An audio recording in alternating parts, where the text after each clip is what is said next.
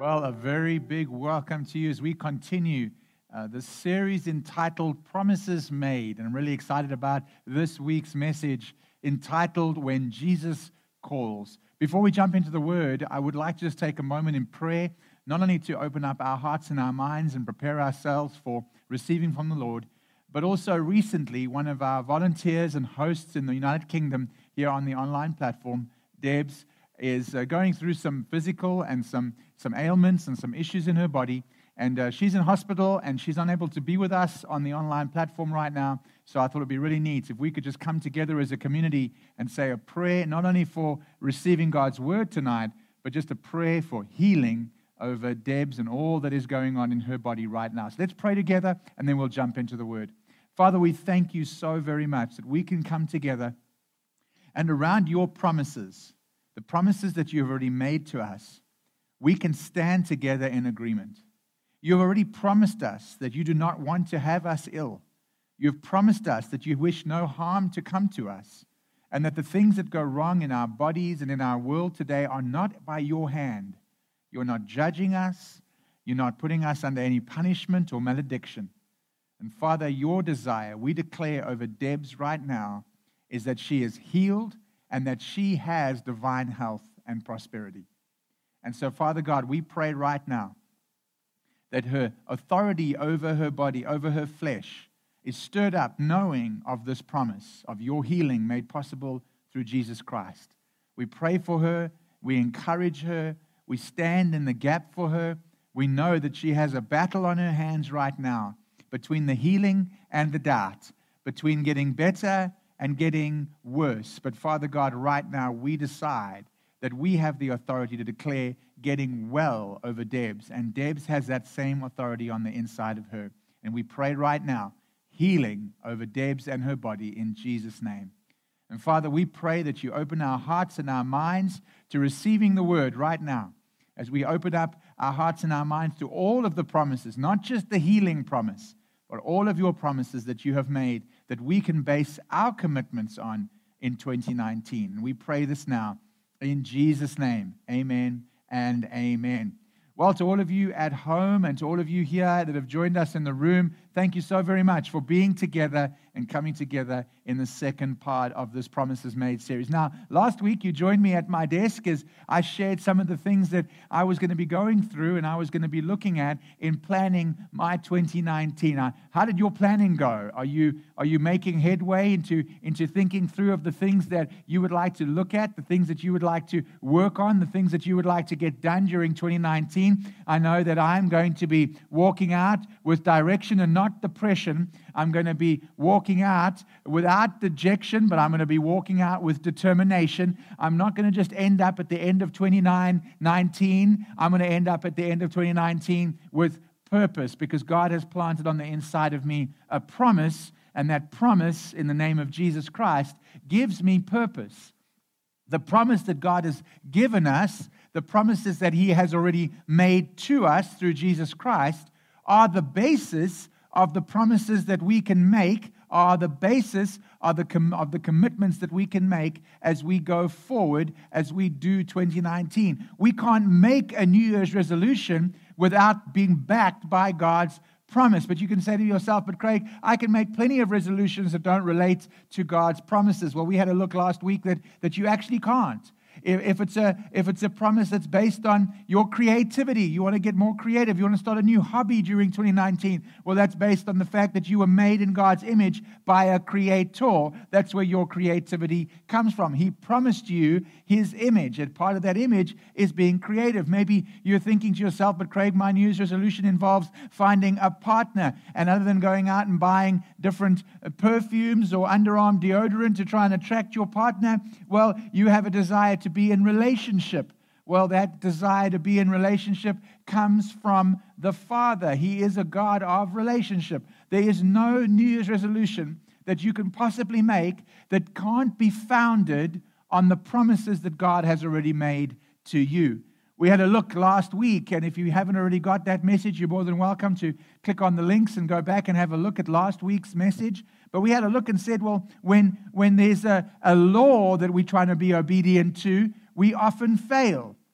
We need to be obedient to the principles that God has put on the inside of us. We need to be obedient to the promises that God has made to us, not the law that we have created ourselves. And the illustration that we could think of in this instance is if I had to tell you that in my office was an envelope of $3 million, and all that you need to do to have that $3 million is navigate to my desk, to my office, then you'd be able to receive those $3 million. You're not going to get caught up in thinking each step to my office through and then backtracking on the step to think that maybe you could do that step better. And maybe you're going to run the first 6 steps and walk the next 7, and then you're going to hop the next 8 on one leg. No, you're not going to go through the laws of how to get to my office. You are going to respond to the promise that's on my desk. But what we do as we plot our lives, as we get our plans together with God, we get so caught up on the how that we miss the why. The promise is the why. The promise is why we can make New Year's resolutions. The promise is why we want to improve. The promise is why we want to get better. But we get so caught up on the lists of things that we haven't done, the list of things we could never achieve, the list of things that we'll never be able to have, that we find ourselves taking 3 steps forward, analyzing, taking 2 steps back, and we never quite walk out the promises that God has made to us. It's not God's fault if we don't see promises becoming reality. It is, in fact, our issue, and it's not God's issue when we don't see God's promises becoming real in our lives. We have to look, are we caught up with laws? Are we caught up with the lists? Or are we so immersed in the promise that the why becomes the reason for everything that we do? This journey of understanding God's promises starts in understanding that we will always fail trying to do what's right. Wow, that's pretty big. Well, if we are always trying to do what's right on our own steam and our own strengths and our own desires and our own promises, we're going to fail. The nation of Israel had a whole list of things that they had to do to be right. They had a whole list of things that was called the Mosaic Law. It was given through a guy called Moses, and as a result got this name, the Mosaic Law. Even where you had to go to the restroom was defined by the law, and everything was done under the law. And when they constantly tried to fulfill the law, they realized how inadequate their ability to do right without God was. We have a built-in infirmity. We have a built-in inadequacy. We will never be able to achieve righteousness without the promise. Jesus fills up who we are and makes us righteous. He is the perfecter of our faith. Without the promise, we will quickly lose track of the why and get caught up in the how.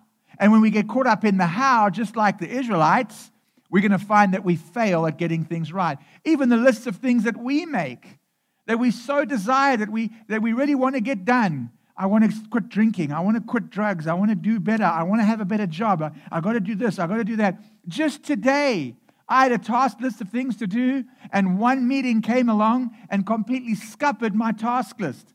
And even though I had a justifiable reason for not getting to my task list, at the end of the day, I'm going to feel like a failure when I look at my task list. When I look at the how, I'm going to look and say, I didn't do very well. I didn't get that done, even though I have justifiable reasons. Maybe you're like me, you get to January and your list of promises has gone out the window. We have the inability, we are not able on our own to do that which is right.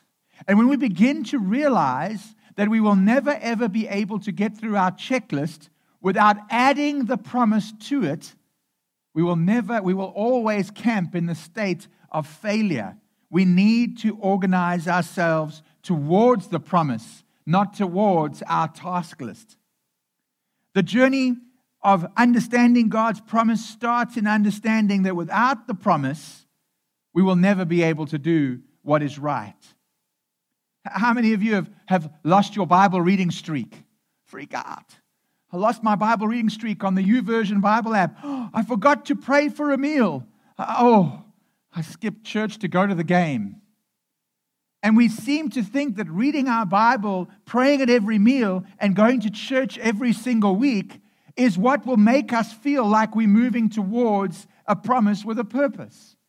And we get so caught up in feeling bad about ourselves when we don't read our Bible, when we don't pray over every meal, and when we skip church to go to the game. It's not about the task list. It is all about the destination. If you follow the letter of your own law or the letter of somebody else's law, you will fail. But if you seek out His promises and in so doing follow the promise maker, you will walk towards a promise with a purpose and not just try and get a list of things done. When a law becomes the law in your life, you're walking under religion. Can I say that again? When a law becomes the law in your life, you're walking in religion.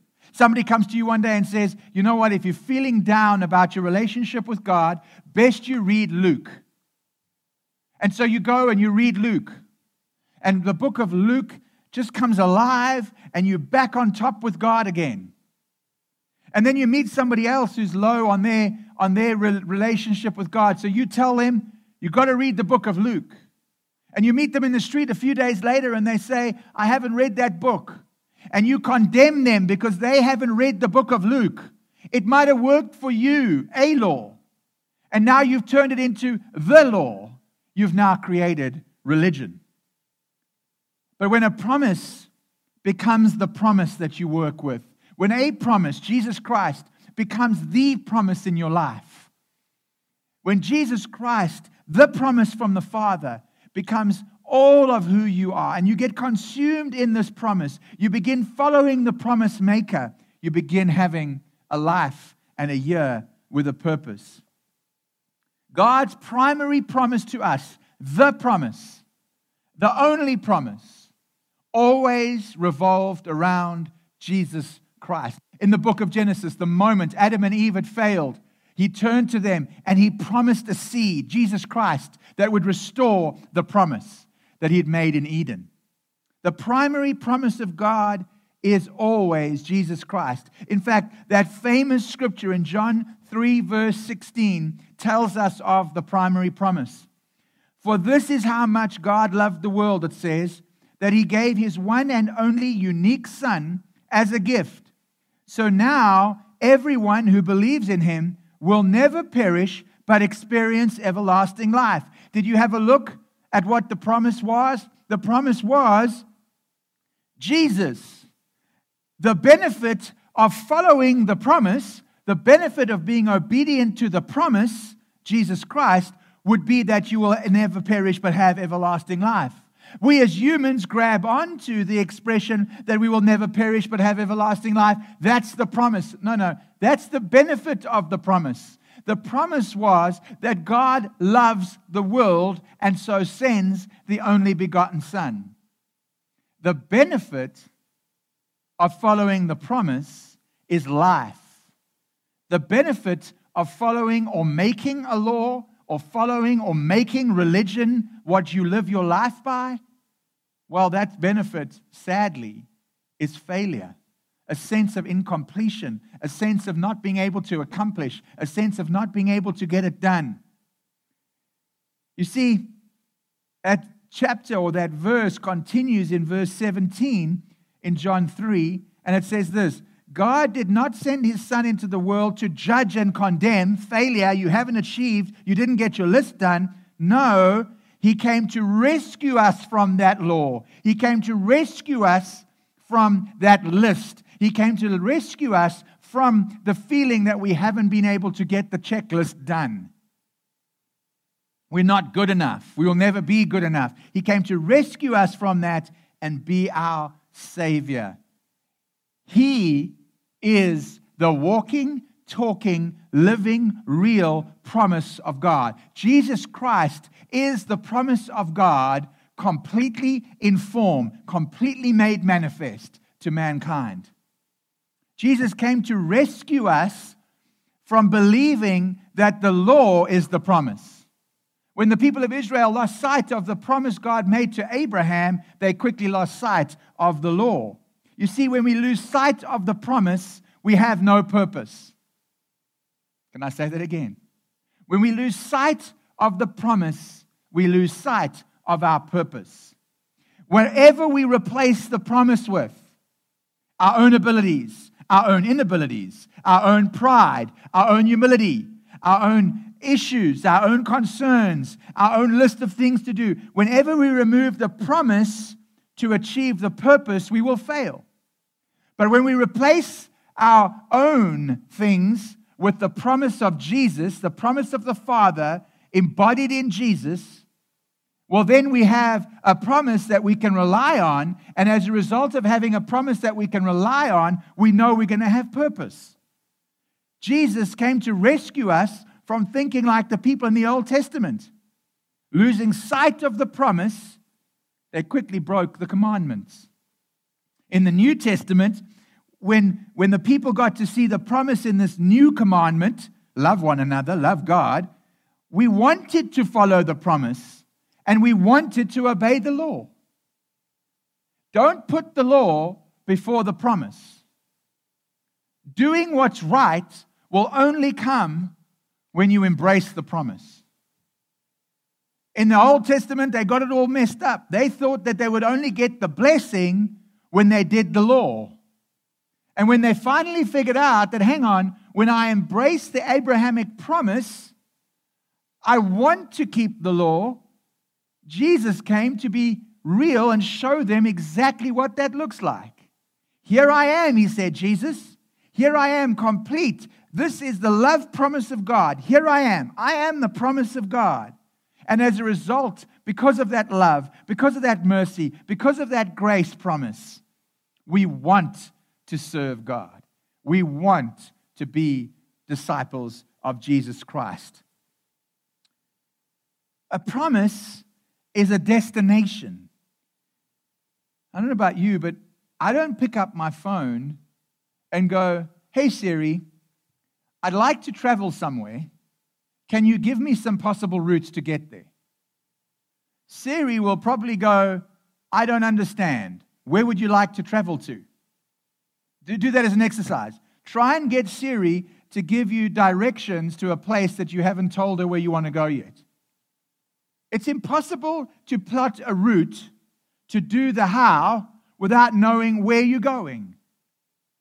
You're never going to be able to get your life in order. You're never going to be able to get through your New Year's resolutions if you don't know what the promise, the destination is.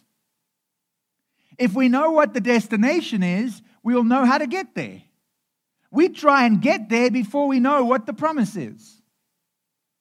And so Jesus is saying, if you want to know what the promise is, if you want to know how to get to the promise, if you want to know how to feel like you are walking your life with divine fulfillment, if you want this kind of purpose and promise in your life, well, then I'm going to give you some steps on how to get there. But my purpose is to get you to the promise, not to get you to run through hoops. My purpose, says Jesus, is to get you to the promise, to the blessing, to the understanding, to the discernment, to the wisdom of walking with the Father and being in relationship with the Father. My job is not to get you caught up on how you get there and what route you're going to take. I just want to know that you're journeying towards the promise. Anybody who orientates themselves towards the promise will have purpose. And so Jesus sets aside this process of how to follow the promise, how to journey towards the promise, how to orientate our lives towards the promise. And he comes down and he says, I'm going to call this process of following the promise, I'm going to call that, a person who does that, I'm going to call them a disciple. I'm going to call them, if I am the promise, and I can get somebody in the rhythm of following me, I'm going to get them in the rhythm of following the promise. Well, that person who follows me is going to be called a disciple. We've called it Christian. And you know that Jesus never ever used the word Christian. He never ever called Christians. He called us to be disciples. In fact, if you had to ask somebody today, what does it mean to be Christian? Depending on who you ask, you're going to get different answers. You're going to get, some people will say, oh, a Christian is someone who's been transformed by Christ. Transformed from living under the law to living under the promise. Well, you might even get somebody else giving you an alternative answer to what is a Christian. You might even get them saying, no, they're out of touch and quite frankly, they're idiots. And that's because they're judging us against the law. Maybe you're going to ask somebody what's a Christian and they're going to say they're loving, they're forgiving, they're generous, they're benevolent. And others will say they're judgmental, they're narrow-minded and legalistic. Maybe some people will say about Christians that they're known for their love, their compassion, and their faithfulness. But on the flip side, we're known for what we're against, and that could be each other. There's this issue with calling somebody a Christian. Well, that's because Christians, the name Christian, didn't come from Jesus. He didn't ask us to be Christian. He asked us to be promise seekers. He asked us to be obedient to the promises of God. How do I become obedient to the promises of God? Well, the promise of God was that He loves you. And I'm obedient to that promise by accepting that He loves me. The Lord says that by my stripes you are healed. If I'm being obedient to that promise, I start walking out healing, not depression, not dejection, not ailments. I don't talk up my issues. I talk up the promises of God through Jesus. You see, I can be obedient to the $3 million on my desk, or I can get obedient to the how to get there. I want to be obedient to the promise because the excitement, the anticipation, the build-up of walking towards the promise is so much more exciting and so much more purpose-filled than worrying about how many steps I have to take, how many hoops I have to jump through, what I have to get right before I can be loved by God. No, I can be obedient to the promise right away. Jesus never ever asked us to be these kind of weird Christians. No, He asked us to be sold out promise seekers and disciples. In Matthew chapter 9 and verse 9, He says this, as Jesus was walking along, He saw a man named Matthew sitting at his tax collector's booth. Follow me and be my Christian. That's not what Jesus said. Follow me and be my disciple. He used the word mathetes, which is a learner, a pupil, a disciple, a follower. It wasn't about, for Jesus, the structure of the belief methodology. It wasn't about, for Jesus, whether you believed that women can't wear slacks in church. It wasn't about, for Jesus, whether or not you were pre- or post-tribulation Christian. It was about whether or not you were willing to become sold out to the promise of God that appeared through Jesus Christ. He wasn't involved with thinking the law through. He wanted your passion. He wanted your commitment. He wanted everything to stir up in your heart to go, that's the way I'm going. I'm going towards the promise of God, not the laws and regulations of man. Jesus asked us to live how He lived, love how He loved, and do what He did. He didn't ask us to necessarily believe the laws that He believed. He just asked us to live, love, and do like He did. You are a disciple. You are a promise seeker. You are a follower of the Lord Jesus Christ. I am Christ's disciple. I belong to Him. I belong to every promise He's ever made. I belong to every ideal He has for me.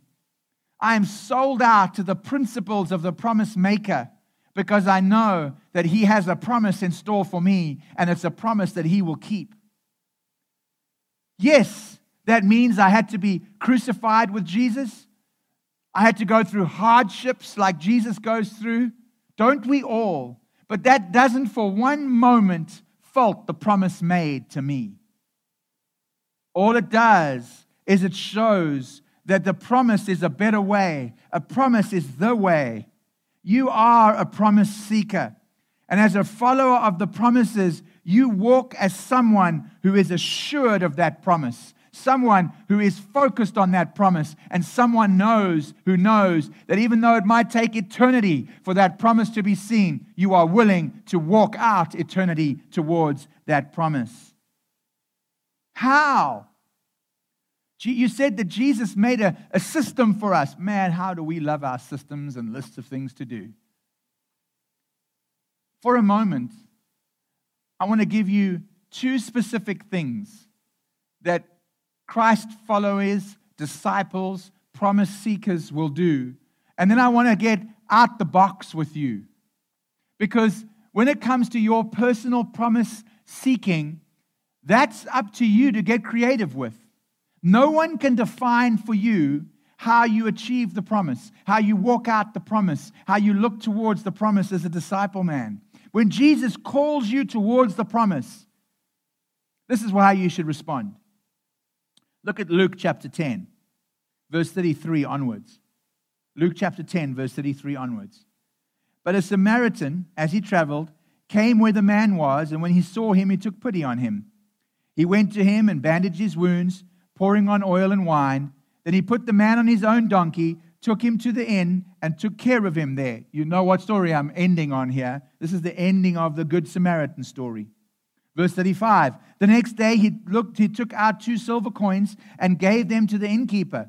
Look after him, he said, and when I return, I will reimburse you for any extra expense you may have.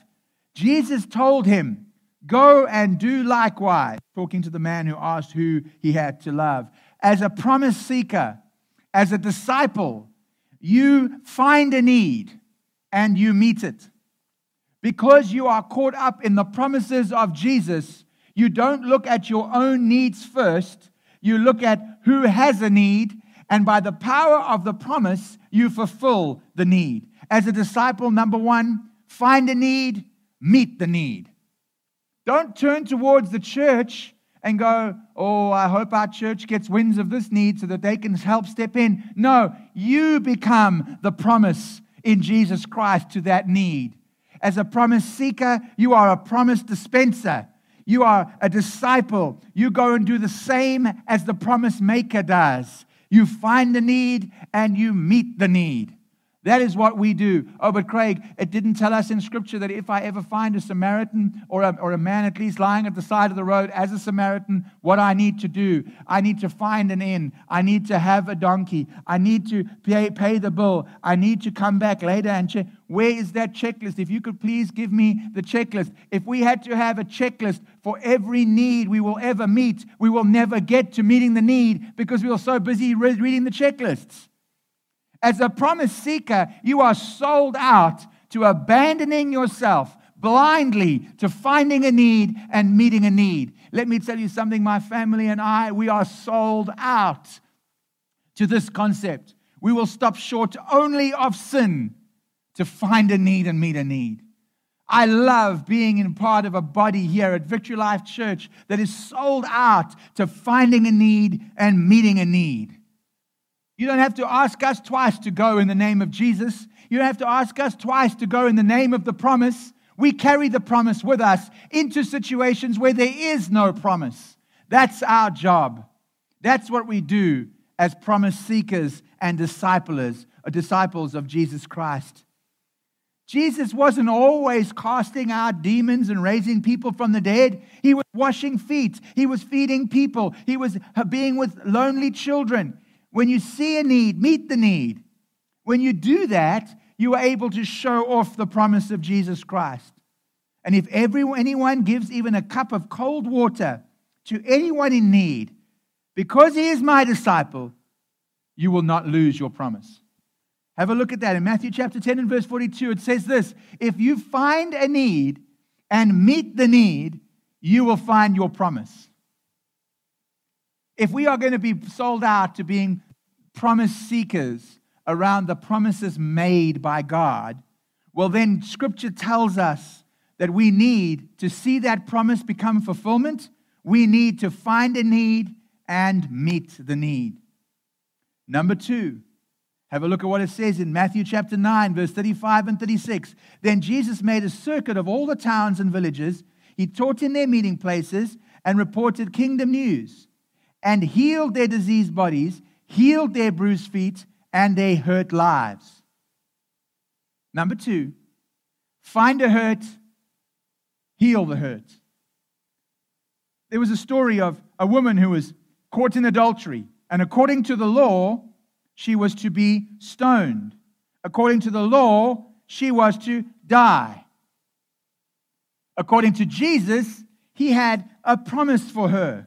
Peter denied Jesus 3 times. According to basic kind of human interaction, somebody who denies you 3 times should just leave your space, right? You've hurt me 3 times. Get out of my way. No, Jesus, that was the law. Jesus gave Peter a promise. Go and feed my sheep. He gave him a purpose through a promise. Your trajectory changes when you start the journey towards the promise. Your trajectory of healing has changed when you start the journey towards the promise.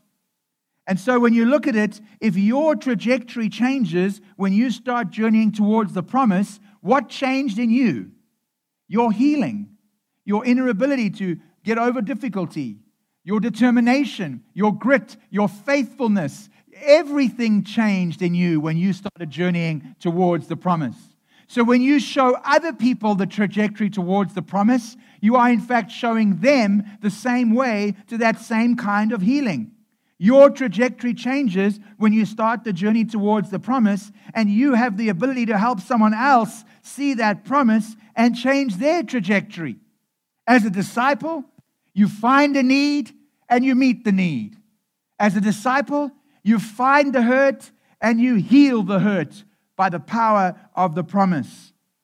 You might say, but Craig, I'm not a healer. I don't know how to heal. Well, how many times have you found peace when somebody just listens to you? You find healing when you have a shoulder to cry on, someone to pray for you. When you're feeling very rejected, when somebody accepts you, when you just have somebody to do life together. It's all around the promise. It's all around Jesus Christ. But these are practical things you can do without over-spiritualizing healing. Spending time with somebody that you don't particularly like is a promise-seeking activity. It says to us, love your enemies. And so when we have a look at the first one and the second one, it means that we need to step out of our law-based comfort zone and get ready to be radical promise seekers. Point number 3 is if you are a promise seeker, if you are a disciple of Jesus Christ, you will do a whole bunch of things that I can't put down on paper.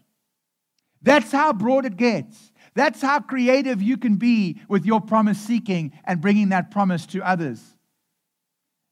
Jesus says in John chapter 10 that my sheep listen, my disciples listen to my voice. I know them and they follow me.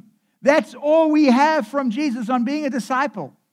He wants us to do as he did, speak as he speaks, love as he loved. He wants us to radically live the promise. Follow him for the ride of your life. And you will get involved with things that you never thought you'd ever be involved with. And they will bring you such incredible gratification that you will know that you are now walking with purpose. The disciples left everything. The poor widow gave everything. Zacchaeus gave back 4 times. Nowhere in Scripture does it say, Zacchaeus, you must tithe 4 times. No, he wanted to give back 4 times over. Because he was living the promise, he knew what to do.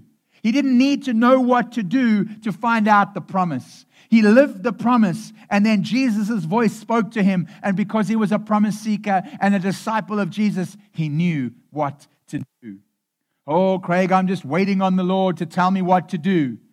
The promise of the Lord has been made. What you have to do is start living the promises of the Lord, and then you will find what you have to do. Don't just think that you have to spend an hour a day in prayer. I've served my 20 hours this week. I can't do anything more for Jesus. Oh, I lead a life group.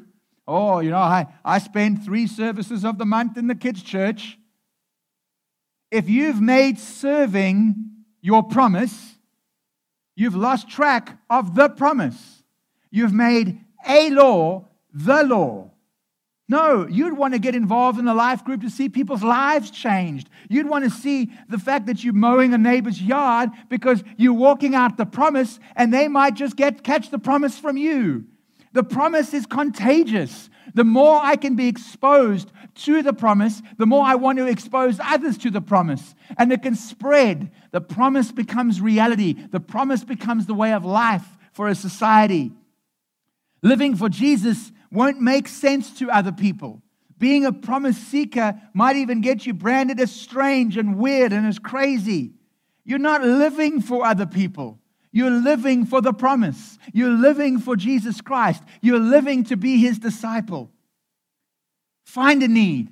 Meet a need. Find a hurt. Heal it. Do something with the promise today. Don't just sit on your hands. Don't just say, I go to church. I'm good. I'm okay. I go to the right church. I read the right Bible translation. I have the right bumper sticker on my car. I have the right Facebook timeline image. No, do something with the promise today. We'll stop short only of sin to seek out those who have lost their passion for the promise. There was a wealthy man who visited a weak, impoverished city. And there he found this young missionary girl cleaning the sores of the sick, bathing the dirty, and the elderly men and the elderly women of the city were cared for her by her. They'd been lying in the gutters. They were diseased and filthy. He said to the nurse, I wouldn't do that for $1 million. And she looked at him and said, neither would I, but I'd do it for Jesus. Today, choose to do life and the promises of life for Jesus. Choose to be radically sold out without understanding to the promises of Jesus. Why is it that whenever we hear a message from the Word, we need to have a list of things that we now need to go away and do based on that? The number of people who come on social media and say, oh, can I please have the notes from Brother Dwayne's message because I want the 3 action items that I need, the 5 action items that I need out of that. You know what? Take the message from the pulpit, take the message from online, and go to the Holy Spirit, go to Jesus and say, Jesus, I want to do something with that promise. What is it that I must do? And figure it out with Jesus. That's half the excitement. That's half the joy of walking with Jesus and just doing something with His promise. Don't let anybody else try and define for you what it looks like to be a disciple. Go and work that out with the promise maker and become a promise seeker. Do it for Jesus. You are His disciple, and He is your promise. As we come to the table of the Lord, He promised us so much by Him just being present with us. He promised us so much. And as we come to celebrate this promise, we celebrate it by taking a moment, and if this is the first time you've ever taken communion, well, we just celebrate it by taking a moment to have something that represents that Jesus was physically here. It wasn't just some dream of God to tell the world that He loved us. No, He physically sent His body, His Jesus Christ's Son, in the form of body and blood to make sure that we got it, that we got His promise that He loved us. And as Jesus took the form of every promise that God had ever made, Jesus became a symbol. The walking man became a walking symbol of every promise of the Father. Jesus Himself said, if you've seen me, you've seen the Father. And so when we take communion, we're simply saying that Jesus was here. His promise is real, and it will never, ever falter. His body was broken because He promised that He would die for all of the things, He promised to die for all of the unbroken promises in our lives. He promised to be the healer for the hurt. He promised to find a need and meet the need. He promised to do whatever it took that paper couldn't write down to make sure that we were walking with purpose. As you receive communion today, know that the promise that He loves you is real and is true. and He is the healer. He is the meter of all needs, and that He loves you and wants you to have a life of passion. So as you grab a piece of bread and some water, a cup of coffee and some gum, it doesn't matter. Know that Jesus' body was broken, was real, and it came to show God's love promise for you.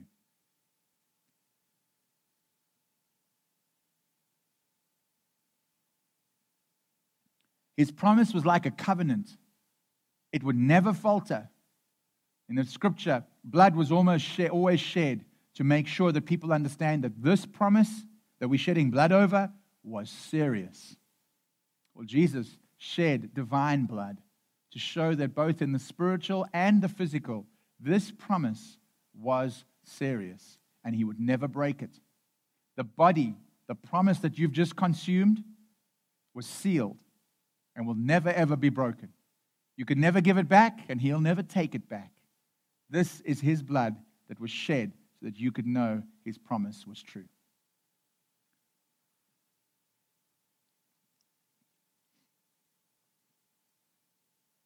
Father, we thank You that as we come to the end of this week's message and communion, that we can say that we are sold out promise seekers. Thank You for making the promises to us that enable us to walk out 2019 with a purpose. We love You and we honor You, and we pray blessings on every single household, every single family, every single person impacted by today's message. We love You and we honor You, and we celebrate You in Jesus' name. Amen and amen. Well, now is a really good time for you to jump into the chat room and just say hi to one of our guest hosts or anybody that you might have met up with in the chat room. Go ahead and say a prayer for somebody that you might need to know needs a bit of the promise of Jesus in their lives right now. We think of those who are ill. We think of those who are upset or going through broken relationships. We think of all of those. Why don't you just go and say a prayer? Maybe it's blindly. You don't know who you're praying for. But then you're operating in number 3. You're just doing something for Jesus. It doesn't matter what the paper says. Just get it done. Do something today. You have an opportunity right now to go and be a promise seeker in the chat room and just say hi to somebody, encourage somebody, be an ear to listen to somebody, be a shoulder to cry on for somebody. Hey, maybe you'll even meet somebody that can become a friend of yours that walks through multiple issues with the promise of Jesus in your life from today forward. Maybe today you make a promise-seeking friend that will hold you accountable to the promises of Jesus. If you just get involved in the chat room right now, greet somebody, or alternatively, jump over to our Facebook page. The Victory Life Church online Facebook group is there for you to meet people who are all promise seekers and have committed to linking arms with the promise maker, Jesus Christ.